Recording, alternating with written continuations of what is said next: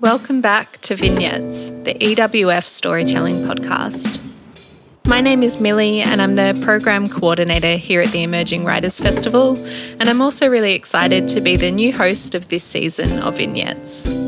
I'm recording today from the unceded lands of the Wurundjeri people of the Kulin Nation. EWF pays respects to their elders past and present, and to the elders of all lands that this podcast reaches. As we'll reflect on today, this of course always was and always will be Aboriginal land. So over the next month, we're really excited to be bringing you our third season of Vignettes. This means you'll be hearing brand new audio stories spanning different genres, forms and themes from some of the most exciting emerging storytellers, we think, working across so-called Australia. As we're still in lockdown here in Victoria and across many parts of the continent, we are still recording from our homes, so we hope you'll continue to forgive our not always perfect sound quality too. To begin this season, we wanted to share stories that acknowledge First Nations sovereignty and the egregious effects that ongoing colonisation still has today. Land Back is a global Indigenous movement that seeks to return the control and care for country that was forcibly stolen during colonisation back to First Nations people. So today, we're really privileged to hear from Sissy Austin and Dakota Ferrer speaking to what calls for land back mean to them. To begin, we'll hear from Sissy Austin. Sissy Austin is a Gunditjmara, Kirawurrung, Pequorong and Djapurrung woman and a community advocate for grassroots change. Sissy is a grounded 27-year-old Aboriginal woman, and she believes strongly in the power of Aboriginal voices and stories to create grassroots change in communities. Sissy has a history of advocacy, campaigning, community organising and navigating the intensity of Aboriginal politics, and she is consistently advocating for self-determination to be the driving principle in all that she does.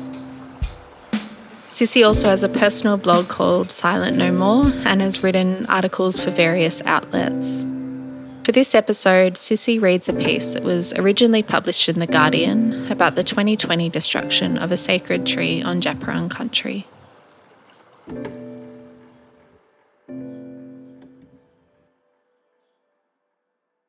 My name is Sissy Austin. I'm a Gunditjmara, Kirawurrung, Djapurrung woman. I'm 27 years old. I'm a kinship carer and I work full-time as a paralegal support worker at an Aboriginal family violence legal service.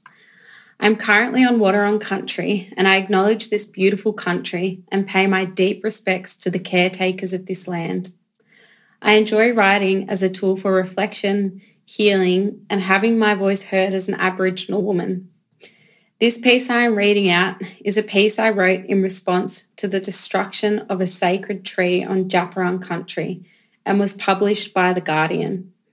I have written other pieces regarding the fight to protect Djapurrung country that have been published in Mamamia and Indigenous X. The piece I am reading out is titled The Destruction of a Sacred Tree on Djapurrung Country Has Broken Our Hearts. On Monday, our biggest nightmare became a cold, hard reality. The sounds of chainsaws, excessive police force, the crying of children. We felt defeated as an element of our culturally significant landscape was torn away, taken, gone forever. We are the last generation to ever be in the powerful presence of our directions tree on Djapurrung country. Quote Mariki Onus. I am really saddened to see the directions tree chopped down. I feel like Victoria are dancing on the graves with donuts and whiskey. Unquote. It has been 862 days since the establishment of the Djapurrung Heritage Protection Embassy to protect sacred women's country from the Victorian Government's Western Highway Duplication Project in the state's Western District. Country is who we are. Country is what guides us and what grounds us in all that we do as First Nations people. This particular 12-kilometre stretch, where the expansion of a road between Melbourne and Adelaide is planned, holds a deep, intimate connection for Djab Wurrung women, with birthing trees that are more than 800 years old. Thousands of generations of Djab Wurrung babies have been born on this country. Over the past 2 years, Djab Wurrung people have risen to protect these trees. Our determination to rise has been fueled by the deep power our country holds. That power is one that guards our spirit and our soul when coming up against the coloniser. We are seeing right now the weakness of the Traditional Owner Settlement Act and other associated legislations and incorporated organisations that are creating tidal waves of pain and loss for our people. Quote Arnie Donna Wright, "When Aboriginal corporations are complicit in the desecration and destruction of sacred sites, they need to be held accountable. How can we treaty with a government that destroys our sacred sites?" Unquote. Every single person has played a role in getting us to where we are now, giving their blood, sweat and tears, the hours spent in mediation and courts, begging with tears rolling down our faces for an understanding, bodies on the front line on the hottest days and the coldest nights. There is this indescribable feeling that comes with attempting to seek justice and empathy from the very same system that was built to destroy. Destroy it did, and destroying it continues to do. Victoria claims to be progressive in its relationship with Aboriginal people and communities. There are conflicting agendas here, one where the government is supporting the progression of the treaty, and the other where they are comfortable in proceeding with the irreversible destruction of significant cultural heritage. Our bodies are at one with country. We can feel the chains of the chainsaw grinding through our souls, our spirits. The sounds of those chainsaws will haunt us forever and be added to the already existing intergenerational trauma shadowing our people. There are no words to describe the emptiness we as Djab Wurrung are feeling right now.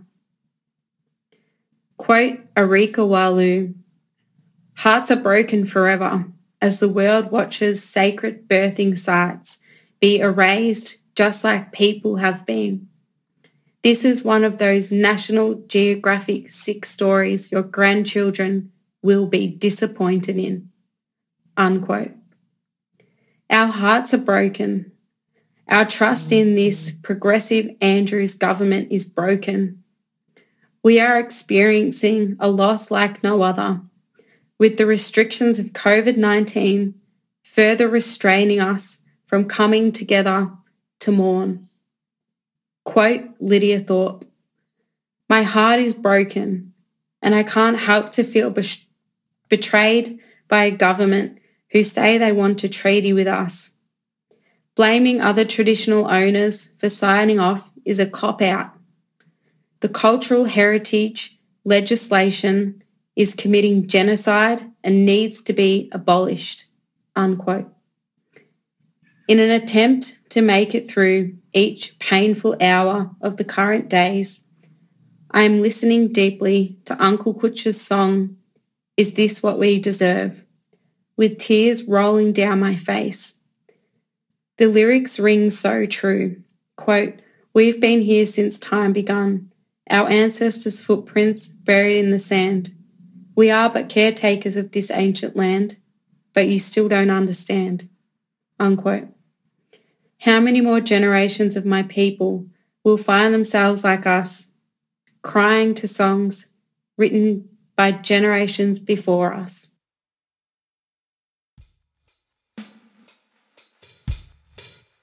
Thank you, Sissy.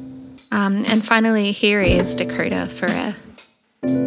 Dakota is a Bundjalung man living upon Dharawal and Yuin lands. As a young poet, Dakota has performed for live audiences including Yours and Ours Festival and the Museum of Contemporary Art. Dakota's body of work consists of poems, stories and reflections that critically engage with intergenerational trauma, gender, spirit and healing, all of which informed the methodology of his recent thesis, which explored Indigenous cultural sovereignty in the 21st century. Dakota is carving out a path as an independent researcher, educator and advocate for healing country and First Nations communities through art and storytelling. Here is Dakota. Jingiwala, my name is Dakota. I'm a Bundjalung man, a brother, a son, and a writer. Though my voice carries through time and space in this moment, where I am situated is Dharawal country. The place of fig and cabbage tree palm, the flame tree, Wandanga the whale, and where Meragong the mountain escarpment spills into Gadu, the sea. It is a place where many people meet and where mining of minerals and extraction of sand dunes have disrupted spirits and ecology. Middens are eroding here. I spent most of my life south on Yuin country, a landscape devastated in the Black Summer bushfires. Though these places are healing, and with them, so am I. I will be reading 3 poems that explore the condition of country and sovereignty. In the honeymoon years, I sat with poetry for the purpose of my own healing. Now I've come to realize the transformative power of the form as a vehicle for the ancients to tell their stories and stories of country. The following 3 poems, untitled, Heal Country, and Death by Vertigo, explore the feelings associated with country and sovereignty. So thank you for listening. And remember, this always was and always will be the land of our ancients, the land of First Nations.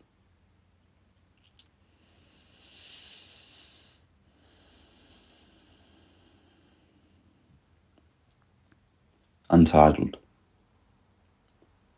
Each full moon, the ocean takes home more of her shells, dissolving histories from man who wanes from the sacred. Land back starts with washing hands and hearts clean, where Sweetwater Creek meets the salty kiss of the sea. Whirlpools dance with urgency. Full moon has come. None as sovereign as she.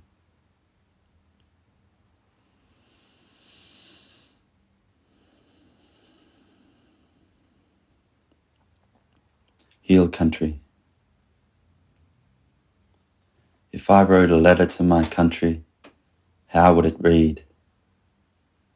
Dear Bundjalung Jugang, or dear Yuin Dari? Will she forgive you and me for discrepancies of the Anthropocene lately? Because it took too many ancestors before you and I to arrive. And wisdom belongs not to me, but to the old man that plants a tree, of which its shade he'll never sit underneath. I only speak truth and of no new philosophy, and I'm growing tired of repeating the words heal country. When today we live in a place where one dark emu can't walk through a plain of Murnong and burning circles, without dying of thirst but first stripped naked and told he's not Biraban, not worthy of calling himself emu. When today for one of us to choose her over power and money, or to choose truth over paradigms lined with lies, we dismember their name and body, and refute their claim to sovereignty, whatever that word may mean. Days will go by and the words "Heal Country" will still echo. Few who choose to linger in this echo will find themselves alone, till the next Black Week swings around, or the next black trend snatches the nation's attention. Where country made me, there's a ceremony ground piling with dead leaves.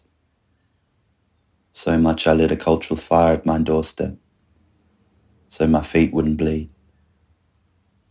And if this colony is a house, its doorstep is where I sleep. I keep checking its mailbox to find this letter to my country, stamped in red ink, returned to sender. Or maybe I'll just print my heart on a letter, stamped in red ochre, returned to ancestor.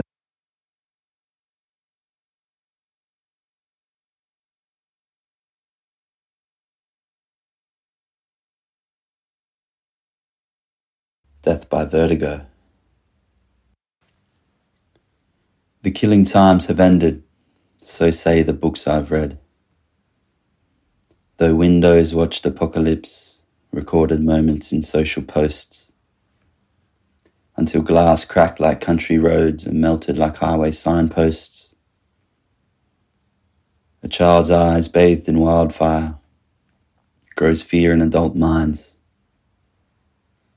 scrolling through our species undeserving of love or virality, unlearning their true story, yearning to be sung again. Information seems an abyss of numbness, carted around in pockets. Our care now also dwindles, on cliff edge of news fatigue, joining the live stream of endangered species, desacralized in a thirsting ember of shorthand violence, media cycles. Third eyes are blinded by burn marks and blue light, burnt carcasses wide on our coat of arms. Our totems wailing, those unburnt lost in haze. Anthro gaze is failing, generations preceding us. The unborn pleading, please stop her bleeding. Please tend to bandaging your nationhood's fragility. Please consider our inheritance, our now lifeless country. To heal a corrupt legacy we weave with finger and reed, baskets, hands, poetry and opinion piece.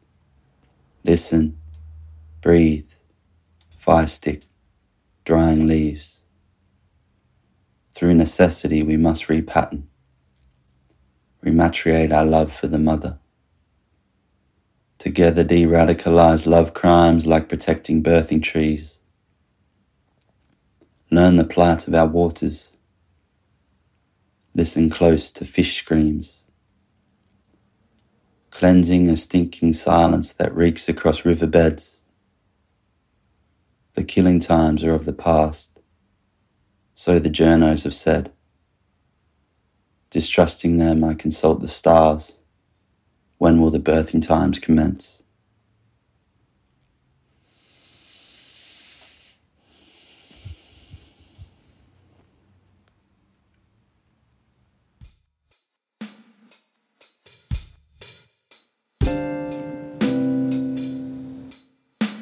That was Dakota Ferrer, and before him, Sissy Austin. A huge thank you to these artists for sharing their words and stories with us today. Just wanted to make a note to say, if you're a settler like me, wanting to help support Indigenous sovereignty and pay reparations, we encourage you to check out Pay the Rent, a grassroots collective that supports various Aboriginal and Torres Strait Islander community initiatives. You can pay the rent by going to paytherent.net.au and set up a monthly payment for living on stolen land. We also encourage you to check out the Dhajawa Foundation at dhajawa.com.au, spelled DHADJOWA. They're an amazing, pretty new foundation who provide direct support to Aboriginal and Torres Strait Islander families whose loved ones have died in custody. Thank you for listening to Vignettes, the EWF podcast today. If you enjoyed this episode, please consider leaving us a review and recommending us to your friends. And stick with us over the next 4 weeks as we bring you more spring readings. Our next episode will feature more brilliant emerging writers speaking to the theme body language. This podcast was audio produced by Joe Buchan and our theme music was created by 2Care. You can find out more about the team behind this podcast and the artist featured in this episode on the EWF website at emergingwritersfestival.org.au.